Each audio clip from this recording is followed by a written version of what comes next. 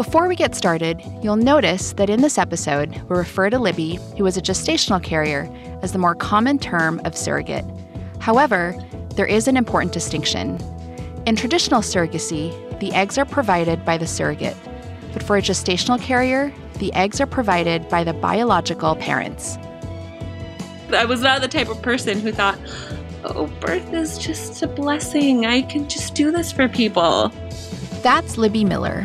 Libby did something generous and rare.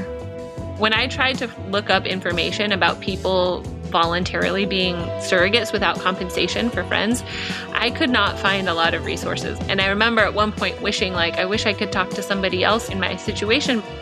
Today we explore one story of a woman who volunteered to carry her friend's baby. And she just kept repeating, that is so selfless. And she was just, anyways, really emotional. The moments that rocked her. There's a small subset of women who have a very negative reaction to the Lupron. And for me, that negative reaction looked like extreme moodiness, depression. Facing some things she wished she could have avoided.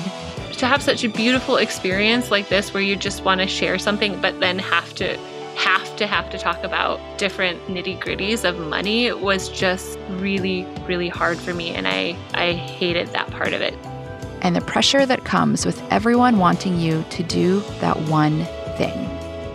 And so we're down to this one last egg.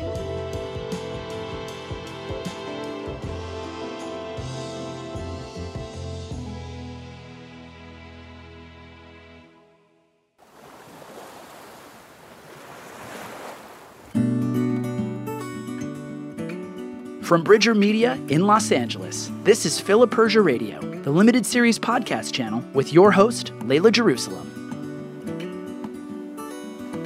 We met Kevin and Bree when we were newlyweds in college, and we formed this friend group.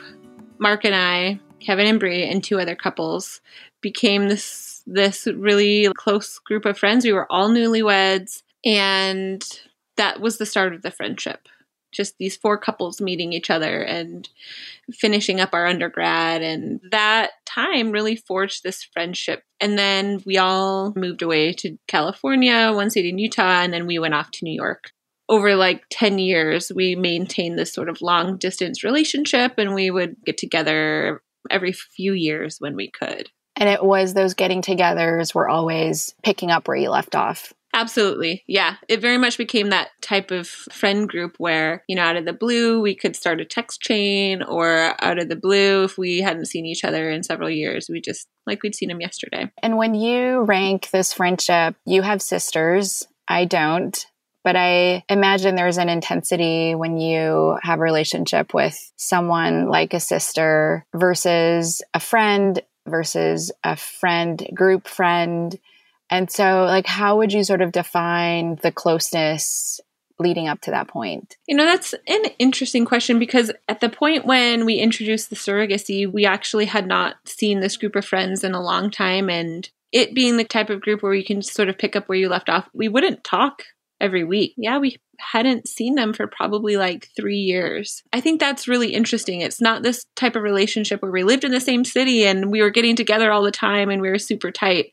It was a different type of relationship, and one that it didn't need that constant feeding. It was just sort of stable on its own to be left and to sit, which I really appreciate about it too. Could withstand, that separation. And yeah. How did you become aware that this friend needed help with surrogacy, or that was having trouble in the first place? So Kevin and Bree, before surrogacy came on the table, I think they had been trying to have a baby for about 5 years. And so being close friends, we were just always in the loop as far as what was going on with them, with IVF and retrievals and transfers, and being there for them and feeling for them and caring for them and praying for them and just really trying to show our love and support, which really would just mainly be through conversations, holding space to listen to what they were going through and to offer our love and support. And after you left New York for med school, you ended up having 2 children. So what was happening kind of in your own life as you became more acutely aware, I guess, that this may not happen for her without help?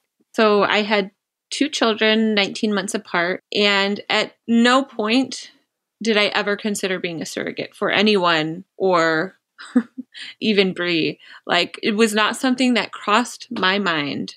My pregnancies were not blissful. My births were unmedicated and vivid. And, it was like birth. I was not the type of person who thought, oh, birth is just a blessing. I can just do this for people. So like certainly surrogacy just never entered my mind. In the fall of 2017, I had this triathlon, this race that I had been working up to, and my husband and I had both kind of decided, all right, I'm going to train, I'm going to do this race. And after the race, we're going to decide, are we having another baby or not? It'd been something we'd talked about a lot and never felt the timing was right. 2017, I finished the race in August, and in September, we had continued talking about it. And we came to the conclusion, especially me, that no, we are not ready for another child in our family. We're not ready to take that step. And as soon as that decision became a solid no, I had a lot of peace with that. And I remember I was actually looking back at my journal. I was thinking about this just one morning in September and thinking about how the right decision for our family was not to have a baby. And there was this line that came to my head that I haven't forgotten, which was something along the lines of, that is a waste of a perfectly good uterus in childbearing years. And I think I sort of chuckled to myself. And then out of nowhere, Layla, as if it was like whispered, Kevin and Bree came to my head. And that was the first moment that I thought I could do that. Just sitting, thinking about my family, and out of the blue, Kevin and Bree came to my head. And anyone that knows me knows that when I get an impulse to do things that I feel right about, I'm all in, steam forward. I had this thought about Kevin and Bree, and it surprised me. I could be a surrogate for them. I could do this for them. Had you known that they were searching for a surrogate at that point, or had you known that they wished that they could have it, but maybe couldn't afford it? Like, No. What was the medical situation in which a surrogate would have been the solution anyway? I had no idea if they'd thought about it, wanted it, talked about it. We had a conversation, I think, the summer before. The time we had seen them before this, when we moved to Omaha in 2016, they came out to visit. And at that visit, they opened up, and I remember having a really raw conversation about having been in this process at that point for like 4 years, maybe. So that was the last time we had seen them. And at no point was surrogacy mentioned. They were doing IVF, and Bree was doing retrievals and transfers, and that's how they were going about things. So you didn't even know whether or not they had like viable eggs or viable embryos? No, and nothing. Once the idea took hold in my head, kind of, I approached my husband, Mark, and I remember really clearly, he was sitting at his desk, he was studying, and I walked in and I said something like, I have this really crazy idea. What do you think if I offered myself to be a surrogate for Kevin and Bree? And almost without hesitation, without blinking, he was like, I think it's a great idea. He was so supportive, having just had this conversation that, we were not ready to have our own baby. He was just totally on board, and he never looked back. He was by my side through all of it. He was supportive of the process. He was just amazing. So had he known that you'd had that thought, this is a waste of a good uterus? I don't know. Yeah. Like what a waste of a perfectly good uterus. Yeah. No. So now Mark's on board. You're probably thinking of pros and cons, more pros than cons. You're thinking of how you're going to maybe tell the girls how it might work. And so walk us through that process and up to the point where you actually tell your friends. There were a few things that for me were signposts that this was right. This was the right path to be pursuing. And one of those signposts happened as I tried to tell Kevin and Bree about this idea. It was late September, and I called Bree to talk. And she's like, oh, hey, Libby, listen, we're literally in the middle of moving right this moment. We're moving to a new apartment. Can I call you back? And I was like, sure. I don't want to like spring this on them in the middle of their move. So the next week I tried them again, and I knew that I had to randomly fly out to Utah, and I would be there for a few days just by myself without the kids and Mark. I was like, I'll call him when I'm in Utah. I'll have peace and quiet. We can talk. So I get to Utah and I call her again. Now this is the very end of September now. And she's like, Libby, I'm just boarding a plane right now. I can't talk. We're flying to Utah. What? Can I see you? And she was like, yeah. And I was leaving Utah. This was a Friday night, and I was leaving Utah Saturday, the next day. And so we overlapped for maybe 24 hours.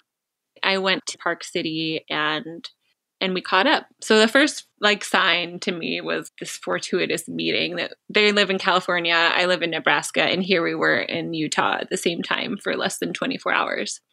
Wow. So we meet up and we start catching up, and they asked how we were doing, and then I asked how they were doing. Towards the end of our conversation, they opened up that Bree had just done a retrieval maybe a couple weeks before, and had just gotten, I think, 8 viable eggs out of it. And that they had just found out a few days before, something like that, that she'd had a failed transfer. Mm. For me, that was looking back like sort of the second signpost. The fact that she had just had her second egg retrieval and just had gotten like such a great batch of eggs really kind of set the process up also. After they got finished. Set the process for the conversation. Mm-hmm. Yeah. So they finished telling me how everything had gone, and I was like, so have you guys ever thought about using a surrogate? And they said, well, we have, but it's just so expensive. If you're going through an agency, it's like $90,000 to $120,000. And Bree, I remember her saying, she's like, and all of my friends are in childbearing age. Like, I don't have anyone that I could ask, really. And so they were like, maybe later when we could afford to do that. But, right now, that's not where we're at. And I remember feeling so nervous and being like, all right, here we go. I was like, well, Mark and I talked about it, and I would be happy to be a surrogate for you guys.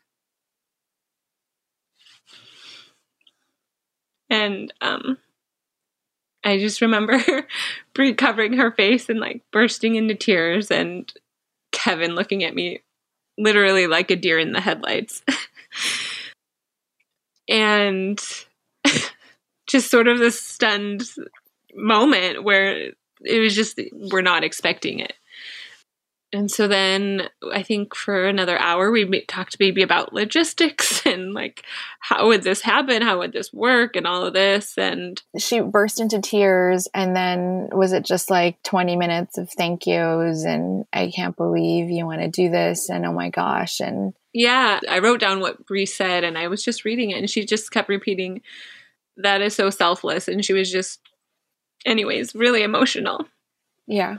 Those are the things that I remember. And I'm sure that, they said thank you and, but it was just sort of, I think, just so shocking. It was like, and then Kevin was just like a deer in the headlights. And then we laughed later because he made a comment, something like, well, now we're really going to be friends forever. So something like, we're stuck together if we do this, or something like that. And I left and flew back home, and they wanted to take a little bit of time to sort of consider this.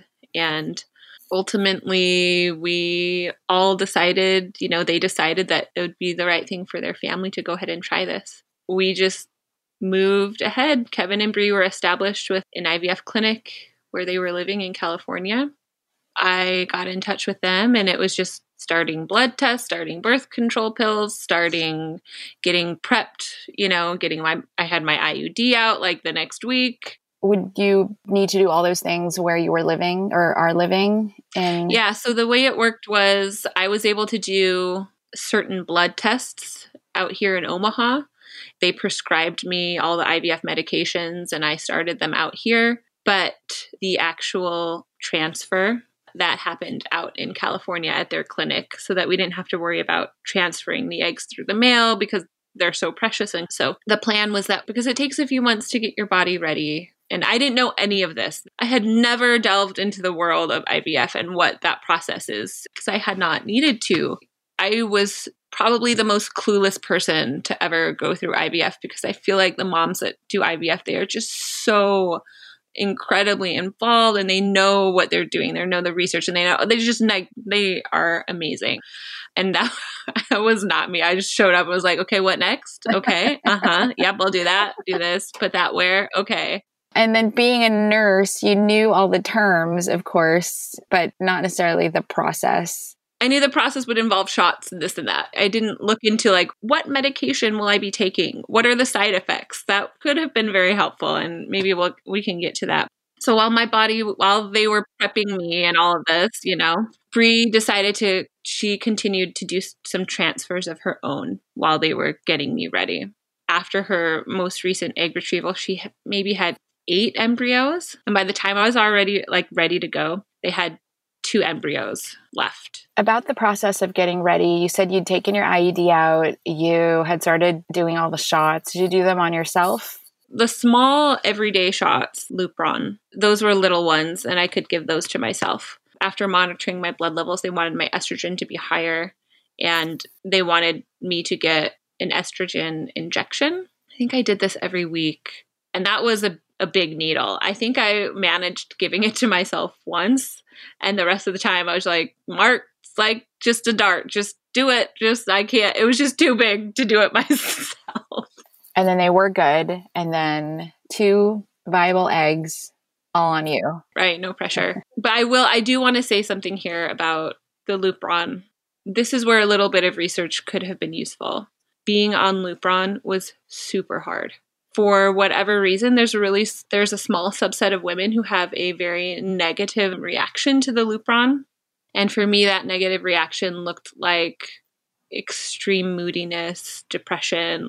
Like emotionally, the effects of Lupron on me were really, really difficult. And I have a history of dealing with depression. And actually, at the time I decided to be a surrogate, I was taking an antidepressant, and I decided that I wanted to be off the antidepressant while conceiving and being pregnant for as long as possible, just to not have that medication in my system while I'm trying to grow this little baby for them. So I had gone off of my antidepressant, and I was actually feeling fine, but almost immediately upon starting the Lupron,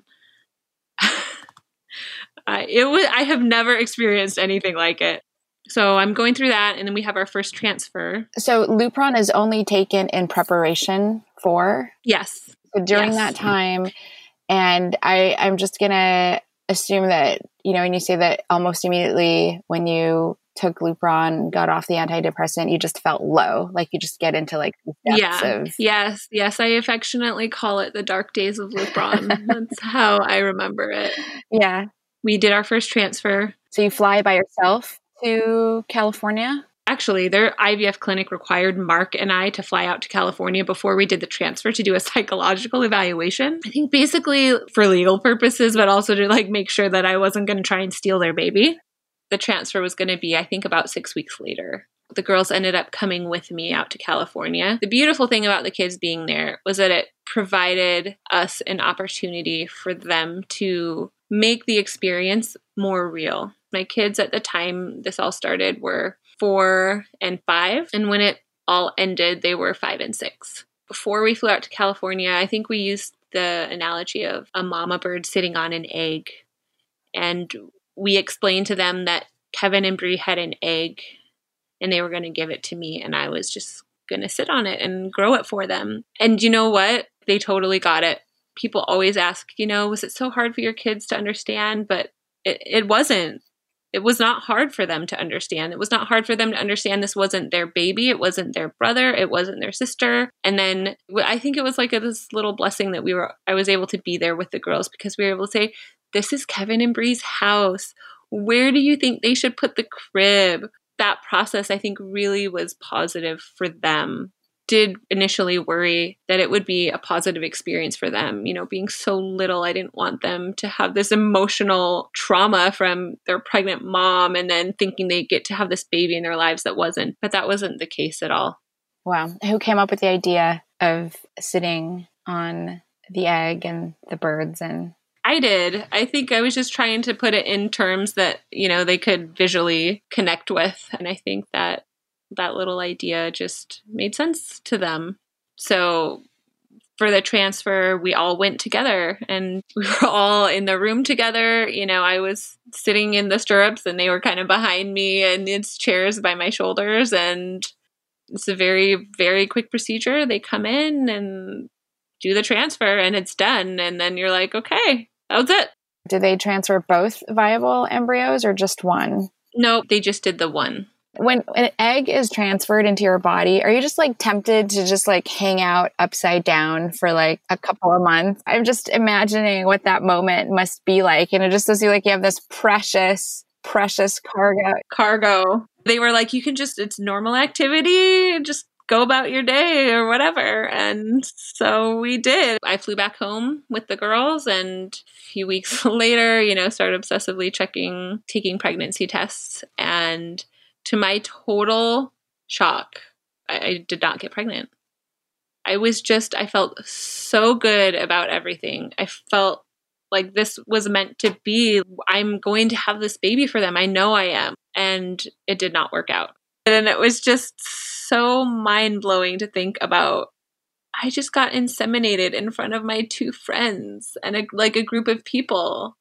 The assumption can't be that, let's say, because you've had two children of your own, that somehow you're necessarily a good candidate, right? So how do they assess whether your body was even, and it just goes back to the larger question of surrogacy. Do we just assume that people can carry babies because they have in the past? Is a sort of a huge mark? Because the surrogate I spoke with has also had children of her own. And so is that sort of the number one check mark?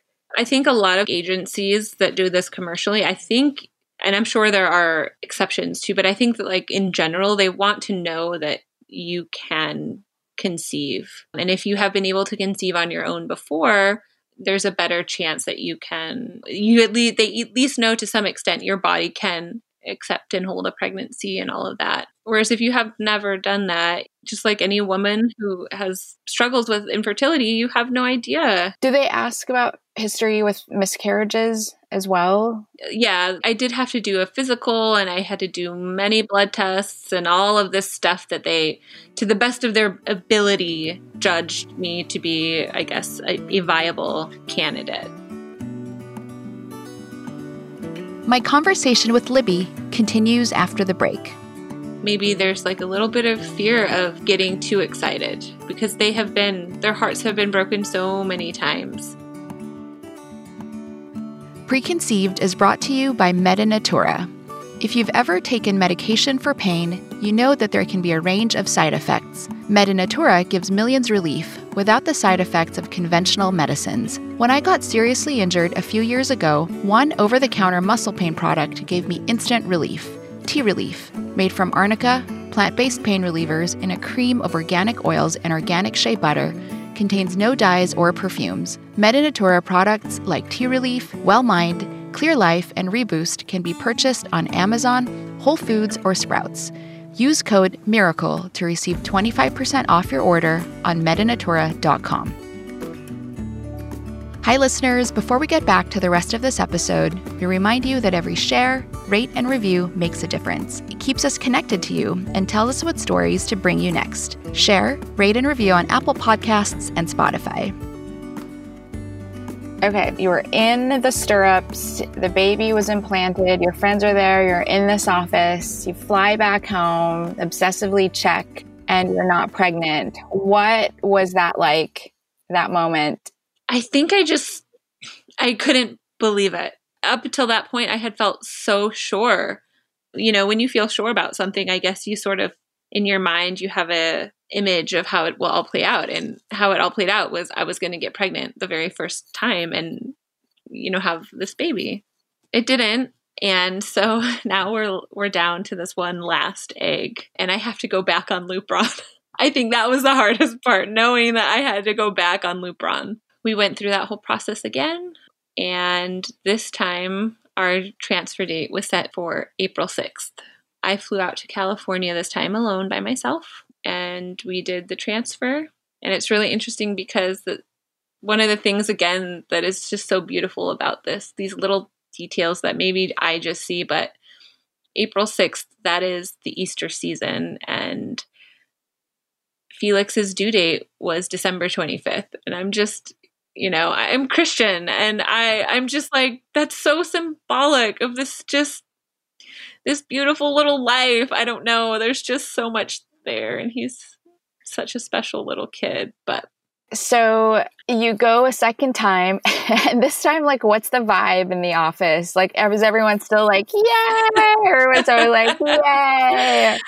What's the vibe second time around? I was actually still feeling really good. I was just like, this is happening, so it has to be this. I think Kevin and Bree were probably a little more like, oh my gosh, because IVF is expensive. It is, and all of that. And we can get to that right after. But yeah, so we had the last transfer, and as soon as I was able, I started taking pregnancy tests. And I remember the day I got my first tiny little line, like just you could barely see it. And I was like, yes. And we called Kevin and Bree. We FaceTimed them, and I was like, I'm pregnant! Aww. Tears?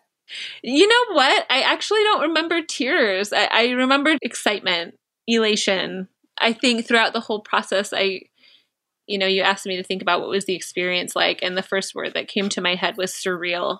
And I think I would imagine that's true for all parties involved. It's sort of this out-of-body experience. And I think for Kevin and Bree too, like they've been waiting for those words for 5 years, right? Like how many moments could have led to that moment and didn't, and now they got to hear it.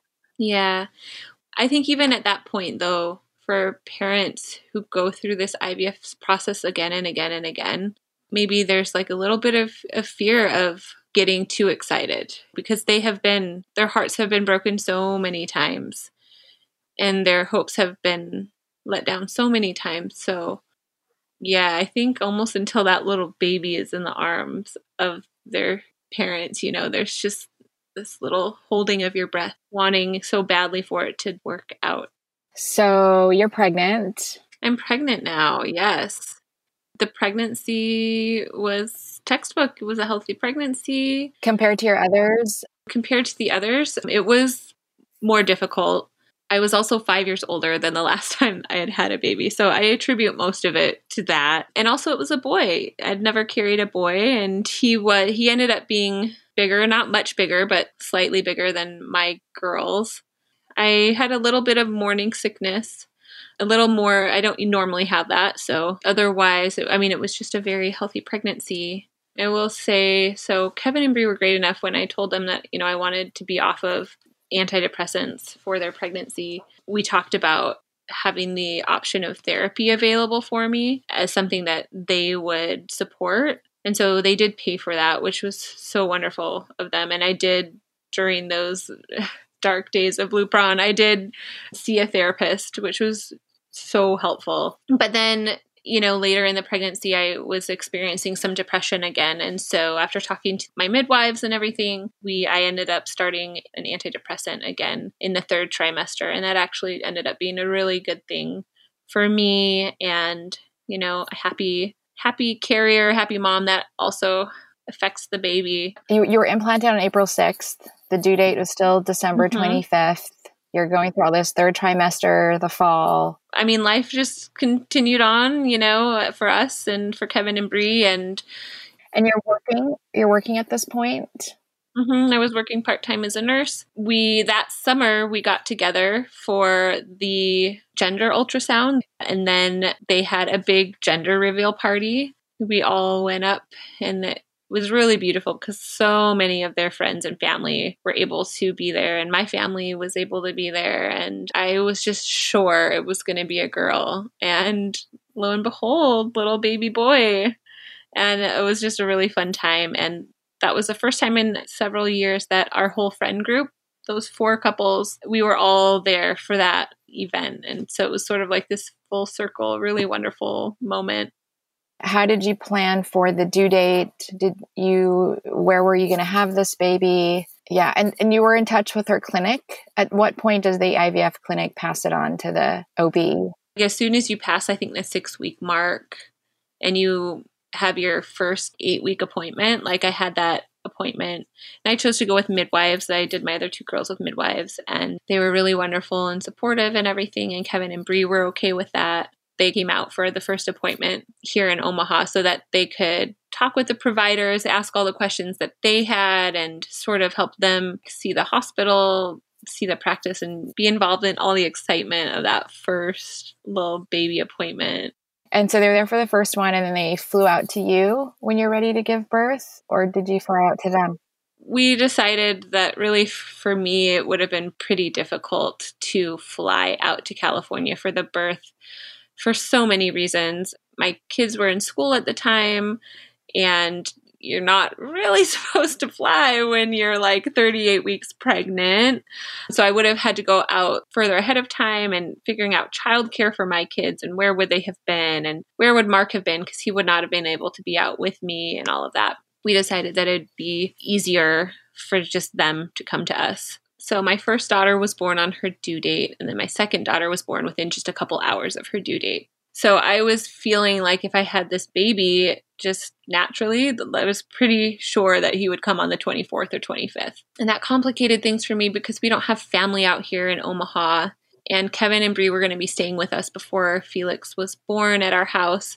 So the idea of like adding like another family member to the mix at our home didn't really seem like a great idea. But it also really stressed me out to think about going into labor in the middle of the night on the 24th and just being like, Merry Christmas, kids, Santa will find you. You got to go to their house now because mom's having a baby. It was where it's like I had total confidence in my 5 and 6-year-old being able to understand surrogacy, but I had no confidence that ruining Christmas would like be something they forgot anytime soon, you know, with mom and dad and Kevin and Bree being gone and they're just like interrupting somebody's Christmas. The whole idea of it stressed me out so much. I didn't think that I'd be able to really give the birth all of the focus and attention that I would want to give it if I was worrying about social and cultural stressors going on. So we decided they were okay with me being induced. So my induction date was December 21st. And again, I think the midwives all thought the way things were looking that I'd be induced. I'd have this baby right away. It'd be great. So I was induced early in the morning on the 21st. And Felix didn't come actually until the 22nd, like 2 or 3 in the morning. That day was a really special day. It was just Kevin and Bree and Mark and I in the delivery room, just kind of hanging out. We were able to just talk about how we'd gotten there. We were able to just spend time together. We were able to have some really special moments together. So they flew out a few days before, and then they hung out and stayed with you guys. So that when you were ready to be induced, you all did it together? Yeah, they were there. And before baby was born, we had very specific conversations about, okay, when baby is born, who has the baby? Where's the baby going? Who's doing this and who's doing that? And I think that was really important. And so what we decided upon together, Bree would deliver Felix. The midwives were okay with her catching Felix. Kevin was instructed that he had to stay at my shoulders and at no time venture any further, which he was totally fine with. Bree caught baby, and then they placed baby on me while they made sure I was okay. They made sure Felix was okay. Deliver the placenta and all that. Yep. Yeah. Yeah. And then Kevin cut the cord. At a distance. Right. And then Kevin and Bree went with baby over to, the little warming table where they just checked them all out. And from there on, they kind of just stayed with baby. And then they did skin to skin and all of that. And I did get an epidural because my other 2 births were really hard and there was a lot of screaming. And I was like, Kevin and Bree don't need to see that. Like, I don't really want to share that with anyone. We're good. I've always wanted to try the epidural. We'll do the epidural. And how was it? It was good, but it was actually, I think my body did not want to deliver that baby before it was ready to. It wasn't my smoothest birth, I guess, in terms of the baby actually like coming, and again with like the placenta not coming out and all of that. It wasn't the worst birth, but it wasn't the best, but I was medicated, so that helped. And yeah, I was glad when it was over. So I heard when you use an epidural, you are afterward, like it's harder on your body, right? One of the really hard things about being induced and having the epidural was all the fluid. By the time Felix was born, I was so filled with fluid because you're on an IV all day long. And then with the epidural, you're on an IV. And I was so swollen and puffy. I really hated the feeling of that. So Mark was in the room as well. And what was his reaction to everything? We haven't heard much about Mark. Mark. He was just my rock. As in my other pregnancies, he did not leave my side. I had his hand the whole time. He was just whispering words of encouragement. And when that baby was born, he was just by my side, making sure I was okay. And then, of course, we got to just meet this beautiful little baby boy, Felix. And was anyone crying at that moment? Honestly, I was so out of it, Layla. Especially after having to have the placenta removed and all that. I don't know, but there are some pictures I've seen of Kevin and Brie afterwards where they're like very emotional, obviously, and they were amazing. They just, gosh, that little baby boy spent so much time on skin to skin with his mom and dad, and they just jumped right in there. And I think as surreal as it is to carry someone else's baby, man, to have your baby just like, here you go. Like, there's so many emotions, and surrogacy is such a complex thing to go through. How long do you spend time together in your home? And then your body too, like, cause you start lactating, right? Like what is that like? What's that experience like? Yeah. So I approached them and I did say if they were comfortable with it, I would love to be able to give Felix some colostrum. And colostrum you can't really pump and feed. It's just so thick. And so the only option was for me to breastfeed him. And they were comfortable with that. So after Felix was born, I did feed him.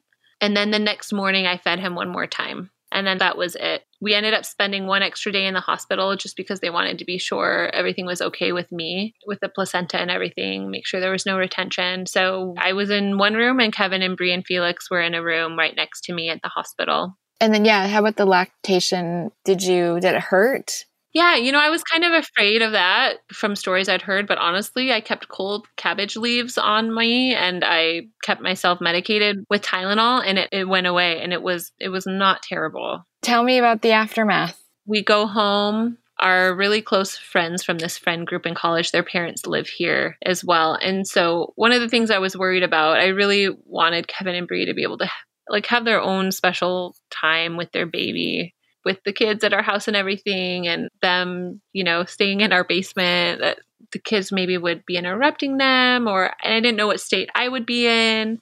So we had agreed that after Felix was born, they'd go stay with our friends' parents for the 2 days that they were here before they flew home. And looking back, I actually, knowing how things played out, I kind of wish they would have come back and been with us. But they did come over and visit with Felix a few times before they went home. And those were just really special moments. And the girls came to the hospital to meet Felix. And that was just so sweet. And they were so sweet with him. And, they were able to understand, this is Felix and he looks exactly like his mama, his real mama. Like, bring this little idea of it's Kevin and Brie's egg back to it. And so, it was just really sweet to be able to be together and have that bit of time. And then off they went and they flew home, and it was like the easiest recovery I've ever had. I think the whole not breastfeeding and not having a newborn, it was definitely my easiest, quickest recovery. Yeah, sleeping. Right. Not to say that I immediately just magically lost weight and was all this and that again, but it was easier to recover. Yeah. And then did you gain weight? Yeah, I did. So he was born in December. It was the middle of winter and all of this. So, I sort of just let myself have space I'd go through periods where I'm like, all right, that's it. I'm going to lose it all. And then I'd be like, meh, I'm good. The most common question I got was, is it going to be hard for you to give the baby up? That was always what people asked me. And I would just sort of look at them like, this is not my baby, first of all. First of all, this is not my baby. Like, no part of this is my baby. Second of all, that's a psychotic. Yeah. Actually, yeah, second of all. Anyways, no, I mean, like, I could understand. They were like, basically, they were like, are you going to be emotionally connected to this baby? Will it be hard for you? Blah, blah, blah. But second of all, I was like, and I do not want a baby.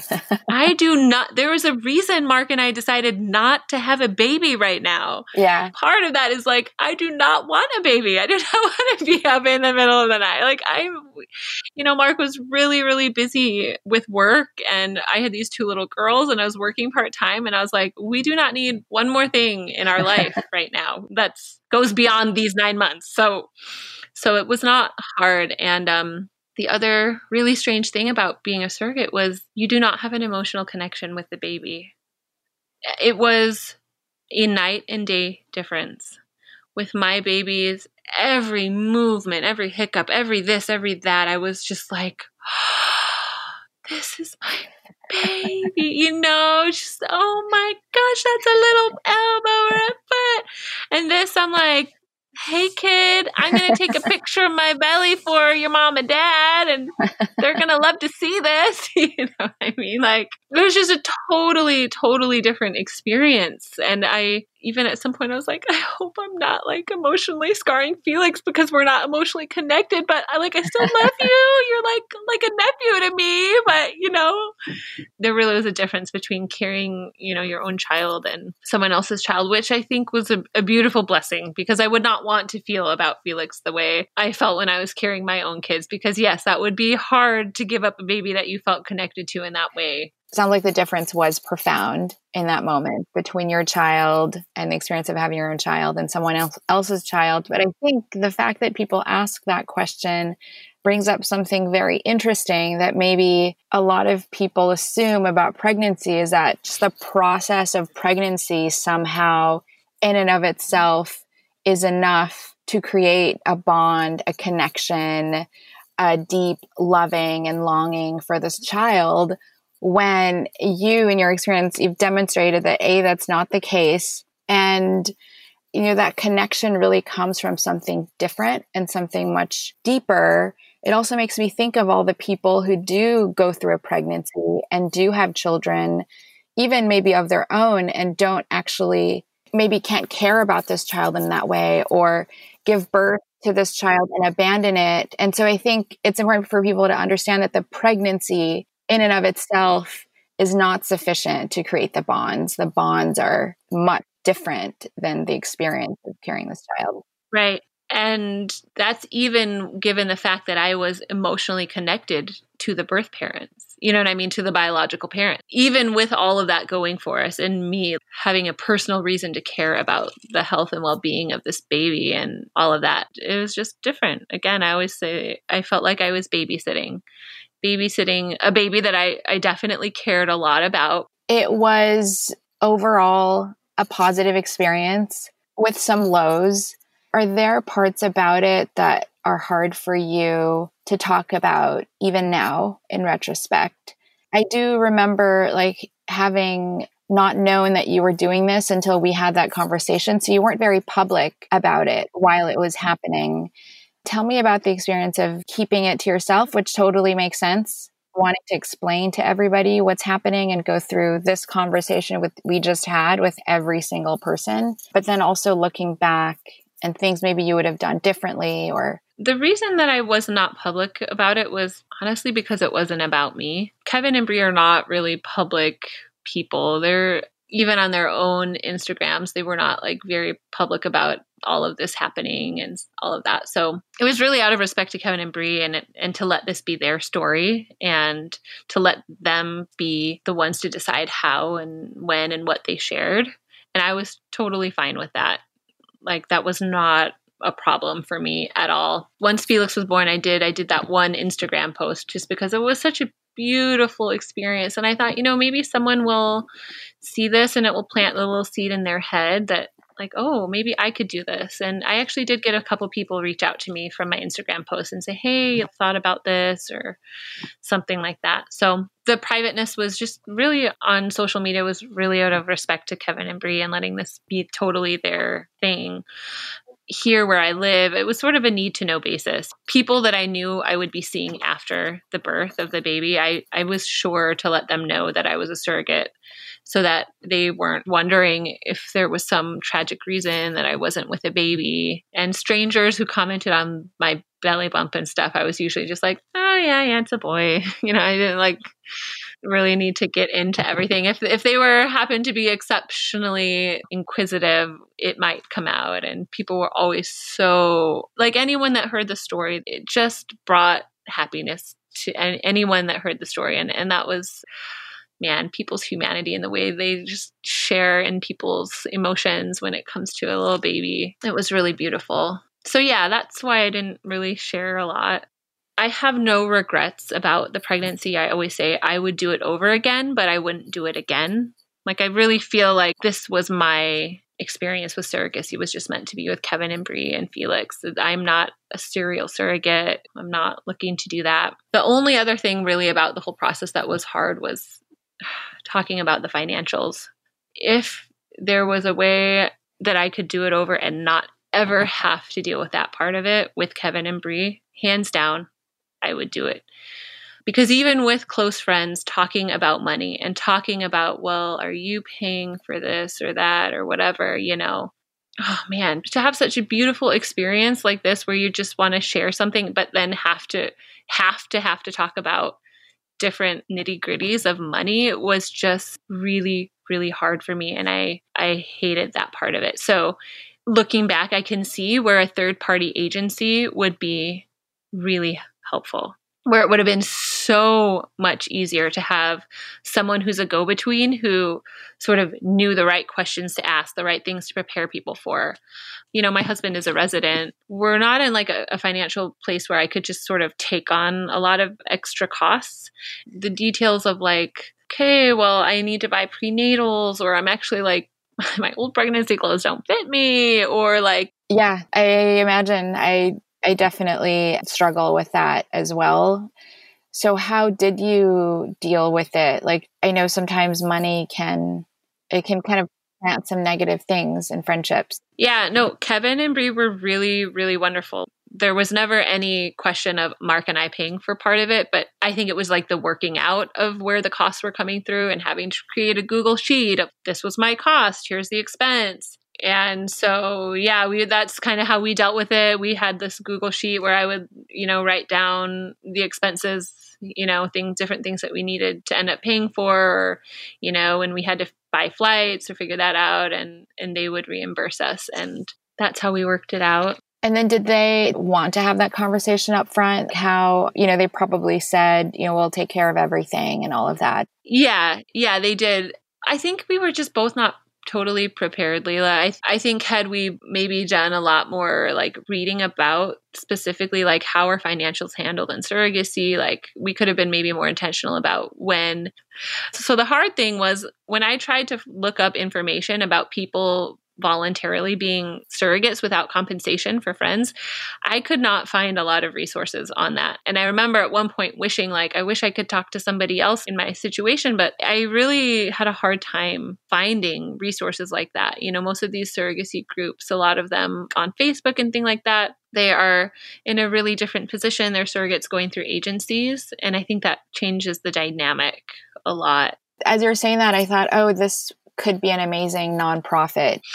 Oh my gosh, I have thought that so many times, a nonprofit who volunteers to be the third party for people that are going to, because there were so many logistics. And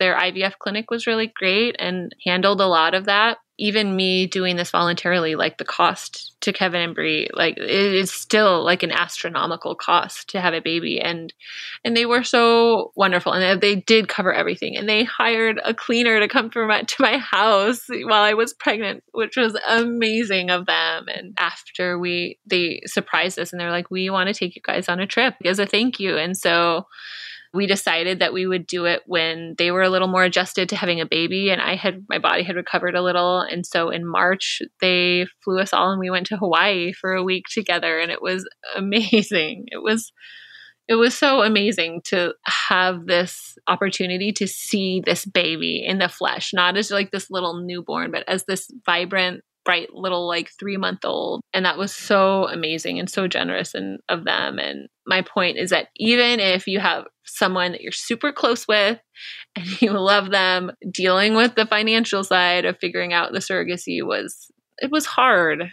I think the reason that was hard for me was because I imagined that this surrogacy experience would just be like this blissful, perfect, like we're doing this together and there's not going to be a care in the world. We're just growing a baby for your family. And so then to have sort of this hard stuff enter in that blissful bubble that I had created was really hard for me. And I did really have to process it, and it took me a while to deal with. But I think I was able to get to this place where I was able to let go of this idea of perfection without any conflict. You know what I mean? And conflict is even a strong word. There really wasn't any conflict. It was just maybe awkwardness. Of your relationship now, what was the effect on your friendship? I mean, we were really close before. We had this friendship before where we were able to be apart, but still consider them some of our closest friends. And I think that just continues. We really communicate in the way that we did before, which is just texting each other every once in a while, like, hey, how are things going? And, especially now, almost a year and a half out, we're back to normal life and all of this. And so I catch up on Instagram and see their pictures of Felix and all of that. And once in a while, Kevin will send me a text or with a video or something. Or once in a while, I'll reach out and be like, hey, send me a picture of that baby. How are you guys? So going through this, was there a moment where you thought things can turn out badly when you think, if we don't fix this part of it, or if I don't figure this out, then it'll have these negative consequences? And it sounds like maybe the finances was a bit in that bucket. I think that there was one moment in the very beginning where this one particular conversation that didn't really go so well, and I was worried that it would affect things. But again, it didn't. I think the really important thing that I've learned from this is you can have hard times with the people you love, and not everything will be perfect, and that's okay. And really, we came together to help them bring a baby to this world. And, and that is what we did. When I was able to just step back and look at the bigger picture and the goal and kind of just decide to let go of the minutia and the details where I could, it was really freeing and really positive to be able to do that. But I did have to grapple with it. It took me a while to just sort of be at peace with there being hard parts of the process. That's also really good advice for people who are considering this. I'd love to have you wrap up with just thinking about people who might be on the fence. So what would you tell people who are considering this? And then what kind of mindset should a person have going into this? If you have the desire to do it and you have the support of, your family, first and foremost, like I would never, if Mark had been a hard no, this would not have happened. Like I don't think that it just wouldn't have happened. I needed to have him equally on board. But I would say do it.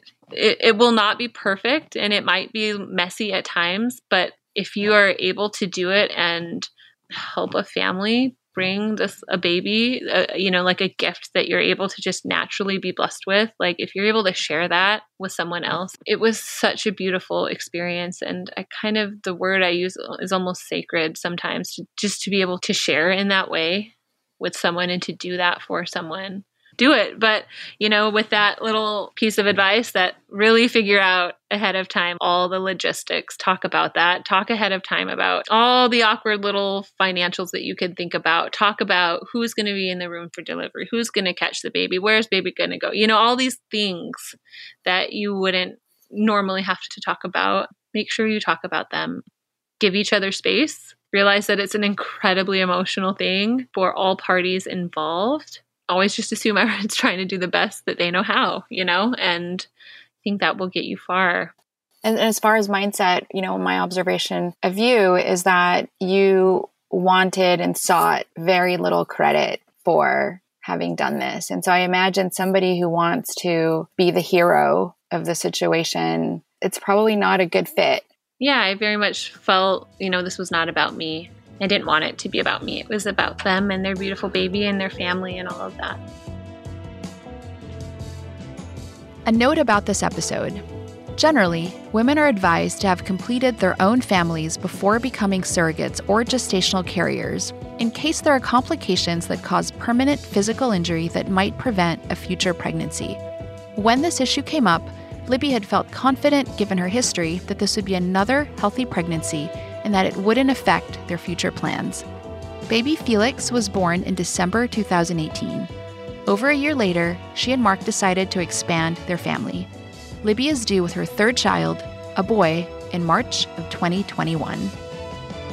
I'd like to thank Libby, Heidi, Kate, and Laura for sharing their beautiful stories and what at moments were deeply painful experiences for them. I am grateful for their courage, their vulnerability, and their humanity. Pay this series forward by sharing their stories with those who need to hear them most. Preconceived, Stories of IVF and Surrogacy is developed and executive produced by Layla Jerusalem for Bridger Media in Los Angeles. The series is produced and mixed by Jason Sheasley.